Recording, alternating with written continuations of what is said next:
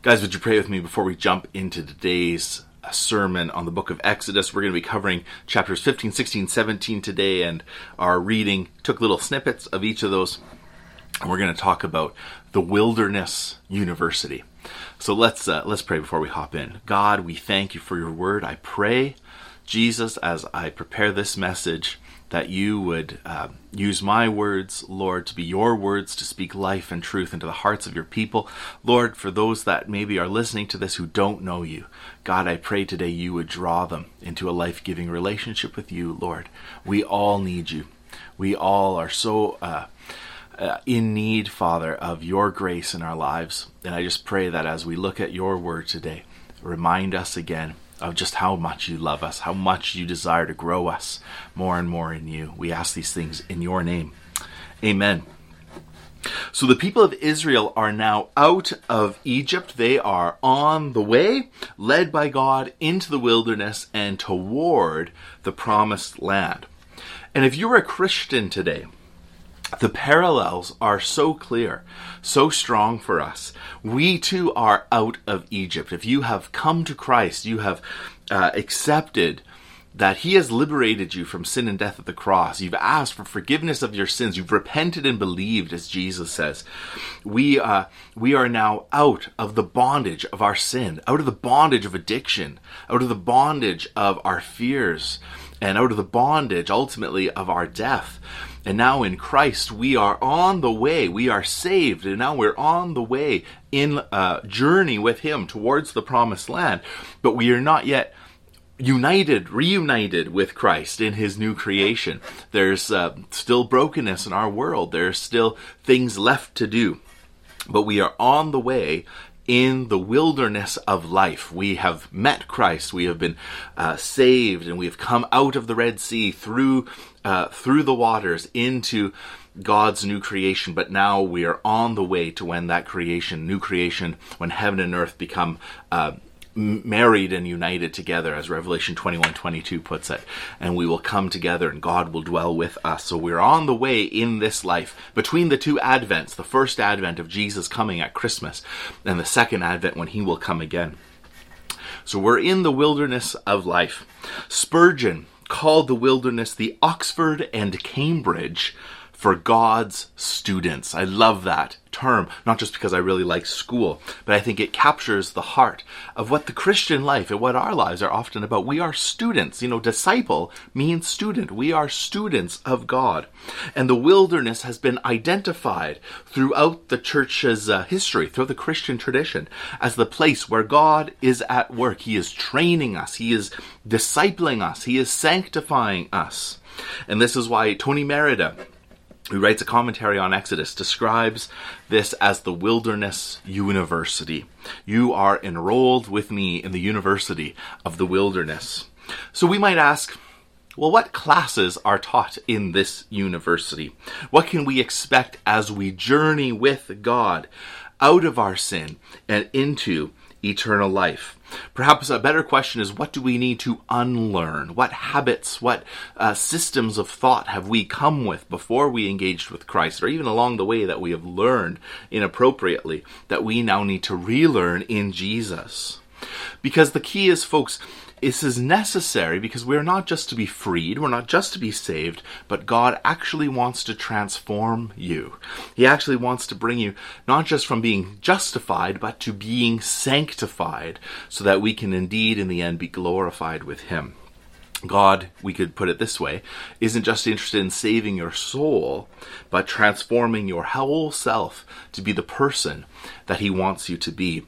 In a sense, to be a Christian, to grow in Christ, to let go of our sin and put on his character, is to become truly human. This is the original vocational call that we have going all the way back to the first page of the Bible, to be with God, in relationship with him, working with him in partnership towards the human project, the cultural project of God's creation, worshiping and honoring him and working with him, moving forward in the project of human flourishing in life. This is the original call of humanity. And so in Christ, all things are being reconciled back to him. And so all of our work and all of our family life, our business life, our financial lives, every aspect of life, your sexual life, every aspect of life is now in the process of being redeemed and made holy in and through Christ. So we're in the wilderness university. We're becoming who we're called to be in Jesus, which is really to be truly human, to become who we're meant to be in Christ. Philip Ryken puts it this way. He says, going through the wilderness was not necessary for Israel's salvation. We could say that had happened previously at the Red Sea, where they finally, Pharaoh's finally defeated and they've come out. So the wilderness was not necessary for Israel's salvation per se, but it was necessary for their sanctification. You see the difference? They're saved, but now they're needing to be transformed. Clement of Rome, centuries ago, said this about Israel's journey into the wilderness. After the Red Sea crossing, Moses led the people into the wilderness that God might root out the evils which had clung to them by the long continued familiarity with the customs of the Egyptians. And so, like Israel, we are redeemed by the blood of the Lamb. We have crossed over out of death into life by God's grace. We are now on the way to the promised land. It's a journey of faith. We're going through the wilderness, and as we go along this road, God is rooting out the evil in our hearts. He's growing us and teaching us to trust in him and to love him and to follow him. And this is true for all of us. If you ask anyone who's been a Christian for a long time, that this is a continual work of progress. As we go deeper in Jesus, we identify deeper and deeper the roots of our own sinfulness, of areas that we need to give over to God, of our own attitudes, our own behaviors, and asking God to come and root that out of us and to replace it with his character and his love and his healing. Paul in 1 Corinthians 10, 9-10 says, these stories remind us what not to do along the way. They serve as a reminder to us today not to put Jesus to the test, right? To not get into an attitude of complaining and lashing out at others, which we see time and time again in Israel's story. Instead, we're being called here to learn to trust in God and his provision in our lives. And perhaps this is really the key from this particular passage. So we see 3 tests highlighted in the readings, 2 related to the need of water, 1 to the need for bread. And Israel needing to learn, not learning greatly, but needing to learn to trust God for daily bread, for daily provision for their lives. When they are tempted to just go in a mode of complaining and worrying about life, God is trying to teach them that they can actually trust in him. And this is where the rubber hits the road for us. So often in our lives, it's easy to become complainers, to lash out at others, to blame others for what's wrong. Instead, God is calling us to trust in him, to actually seek him, to know that he's got us. These really hit close to home as well, the need for water and food for any of us, because a lot of our lives are geared around the rhythm of eating meals, preparing meals. I mean, imagine as a family going on a trip, wanting to have supplies and preparing for your kids, and you don't know along the way if the water's going to be safe at the next stop. You don't actually have the snacks prepared, right? The kids will get hangry. They will be angry and hungry, and it's not going to be great. You may feel anxious about heading out into life, not knowing if everything's prepared for you. This is how Israel felt. We can be anxious about getting sick. We can be anxious about all sorts of things about tomorrow. And if that's you, you can identify with the Israelites here. Chapter 15:24. What are we going to drink? They ask. This is similar to the "Are we there yet?" right, of kids in the back seat. And you would hope that Israel has learned to cry out to God in prayer rather than to complain sideways to the people around them. And it shows almost sort of an immaturity, to be honest. It's not unlike little kids, right? But Moses, however, does cry out to God, and God answers. And once again, Exodus is holding up a mirror to our own lives, right? What's my first reaction in life when trouble comes? Is it faith-filled prayer to God, or is it grumbling anxiety? I just talk sideways to the people around me. Tony Merida writes that some call anxiety a functional atheism. A functional atheism. When we are consumed with our worries, we actually stop believing in God. And into their need, into this sort of brokenness, as they are indeed in real need, but also responding in a faithless way, God intervenes with his amazing grace. The key is not just that God does a miracle, which is neat, but that God is willing to do it even for people who complain against him. This is the sheer grace of God to us, folks, that even when we are in our sin, Christ came to die for you. Even when we are in our brokenness, when we don't deserve it, God has come to love you, to care for you. He still loves you, even in the brokenness of life, even when it seems like, God, how would you lead me into this moment in my life? I've tried to follow you, and now I'm in the wilderness, and there's nothing to drink, and there's nothing to eat, and I'm anxious about it. God says, trust me in the midst of this. He's willing to do it, even when they just complain. And notice again the larger pattern. First they are saved, then now they're learning about obedience and following God. Following God, the requirements of faith and trust, living for God. These aren't the prerequisites for salvation. This was not the basis of the salvation. It was not their works. God had brought them out of Egypt by his sheer grace. Now he's instructing them how to live. And it's the same for us. At the cross, Jesus suffered and died so you and I could have eternal life that begins now, today. We don't need to work for that, but we live out an obedient life in response to that. Our works don't save us. We are saved first by God, and now we live that out in sort of joyful obedience, response to God's sheer grace. Notice also God wants to care for them spiritually and physically. Verse 26 talks about he's the God who heals. This is about their wellness, their soundness, both physically and spiritually. God wants to give them water to drink, but he also wants to restore them, restore their souls. And I want to say this, whether God provides by some miracle or provides by his providence, leading them to natural water sources, both are gifts, both are an extension of his grace and his guidance in life. And the same is true of us. There's moments where it's a miraculous thing where God provides. There's also moments where God provides through his providence. Both are God at work, sheer grace, gifts of God. That's the first test of water. The second test is the test of bread. Again, Israel's complaining, and God provides manna and quail for them to eat. It's really easy to grumble and complain when something's wrong. This just comes out over and over again in this passage. Paul actually talks about complaining as something we need to avoid. Philippians 2:14 says, do everything without grumbling and complaining. Everything without grumbling and complaining. But Israel has been grumbling under Pharaoh, grumbling at the Red Sea, at Marah, against their leaders, against God, and God has just provided for them, and they're still complaining, right? God has still provided for them despite their ingratitude. And I want you to notice that. Again, God's sheer grace to provide for them even when they really don't hear it or deserve what God is saying in terms of his faithfulness and his love.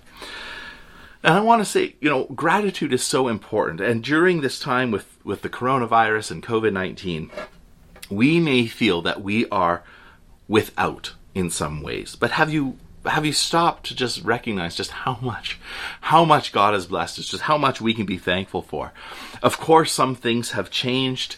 The future can feel like it's not set, but can I just remind you, things always change. That's not new, and the future was never set, right? It's just the reality of life. In all of this, God is still God, and he is unchanging, and he is good. And so can we see perhaps his provision at work in our lives, even when things look different around us, even when people are wearing masks here and there, or there's different cleaning protocols, or we feel anxious about gatherings with people. Can we just lay some of that aside for a moment and just say, you know what, God, you've been so good in this. Lord, we thank you for your protection and your keeping over us. We thank you that you are alive and at work, opening us, bringing us through the classes of this wilderness university to reveal what's going on in our hearts.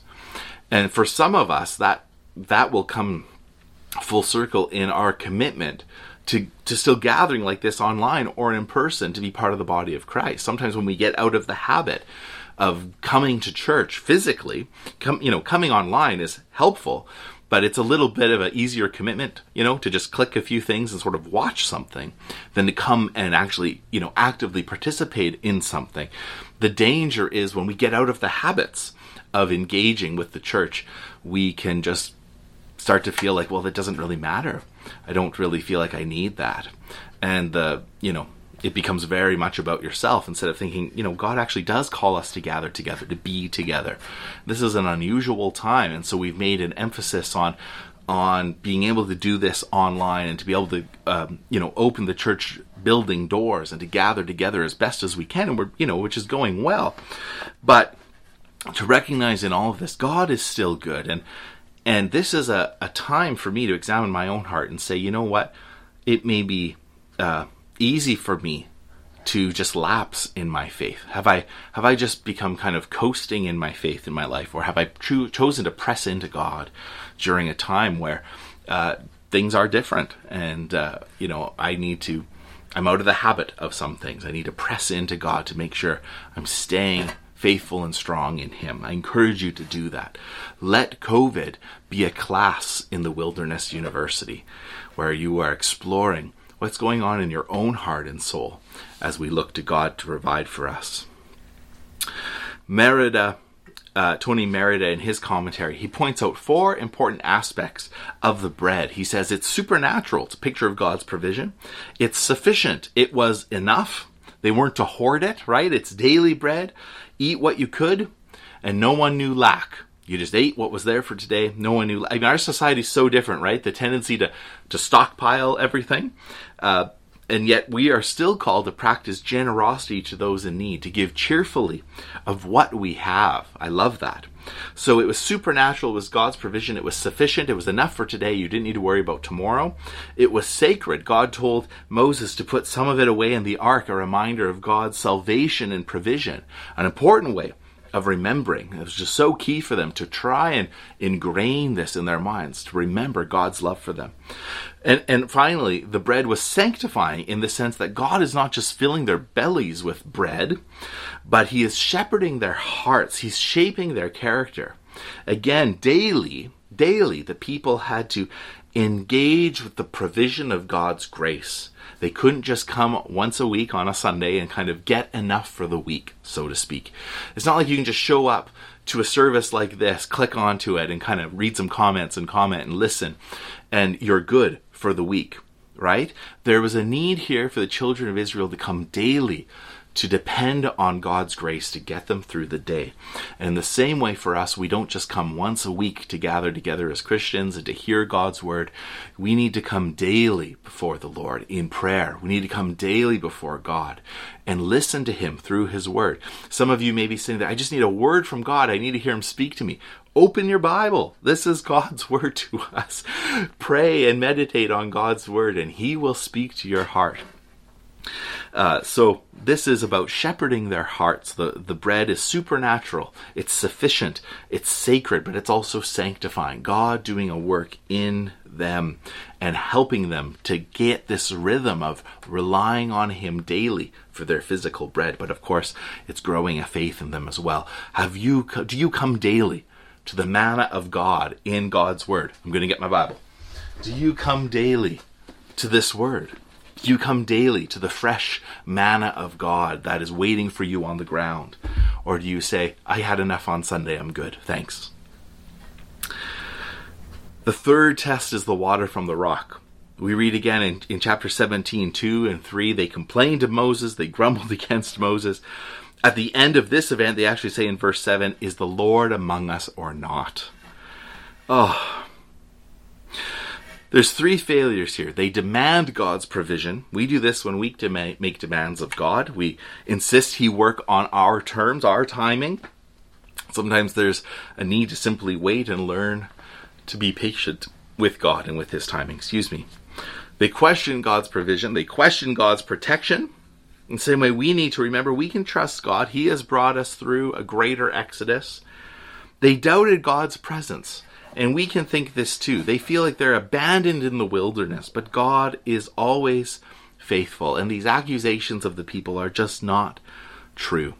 Think of how the Psalms reflect on Israel's attitude here. Psalm 95:9 says, "Your fathers put me to the test, though they had seen my work." Your fathers put me to the test, though they'd seen my work. Man. Psalm 106:13 said, "They soon forgot his works. They did not wait for his counsel." God, help us to remember and to recall the ways in which you have been so faithful in our lives, to recall your good works and to let that build a faith in us for the worries of today. So once again, Moses prays and God provides. He is indeed with them, and he is indeed with you as you journey through whatever wilderness you are facing today. And in the times where you feel like complaining and grumbling, remember God is there to provide. Turn to him.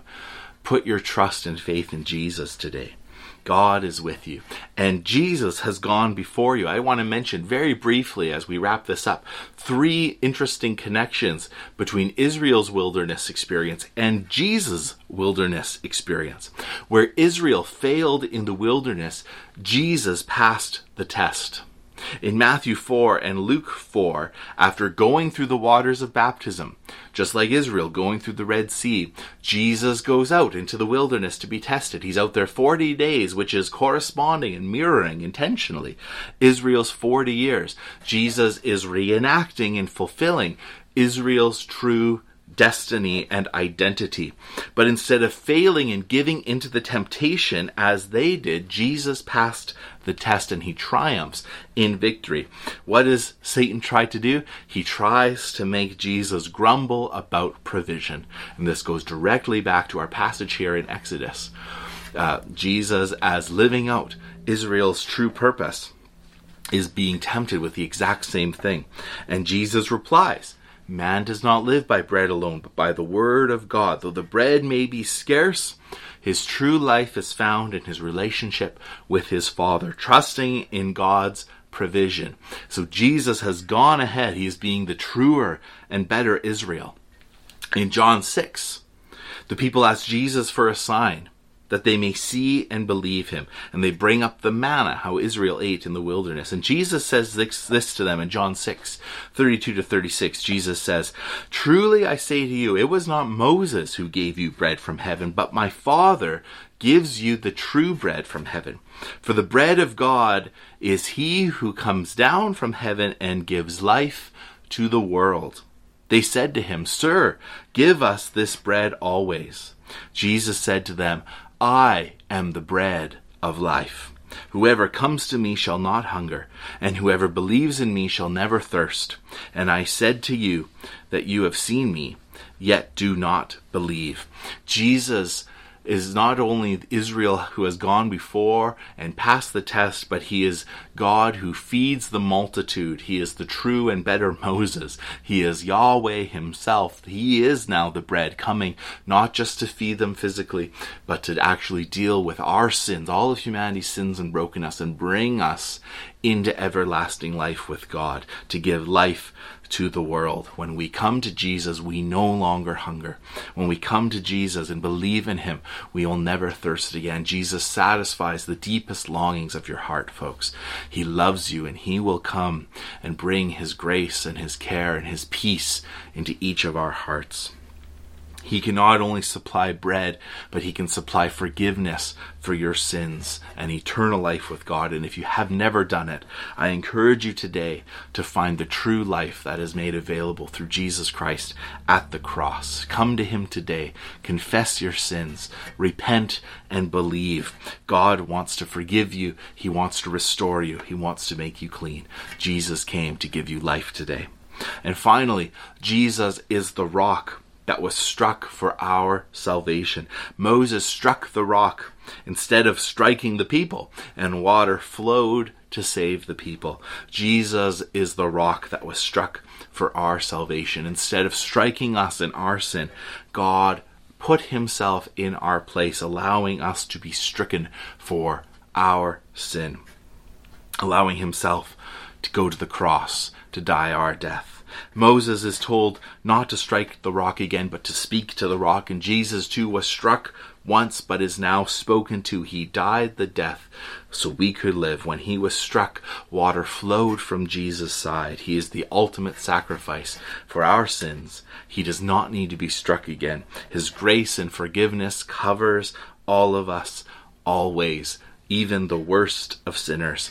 He was pierced for our transgressions. He was crushed for our iniquities. Through the cross, we can have eternal life, new living water for our souls. How do we respond to the Wilderness University?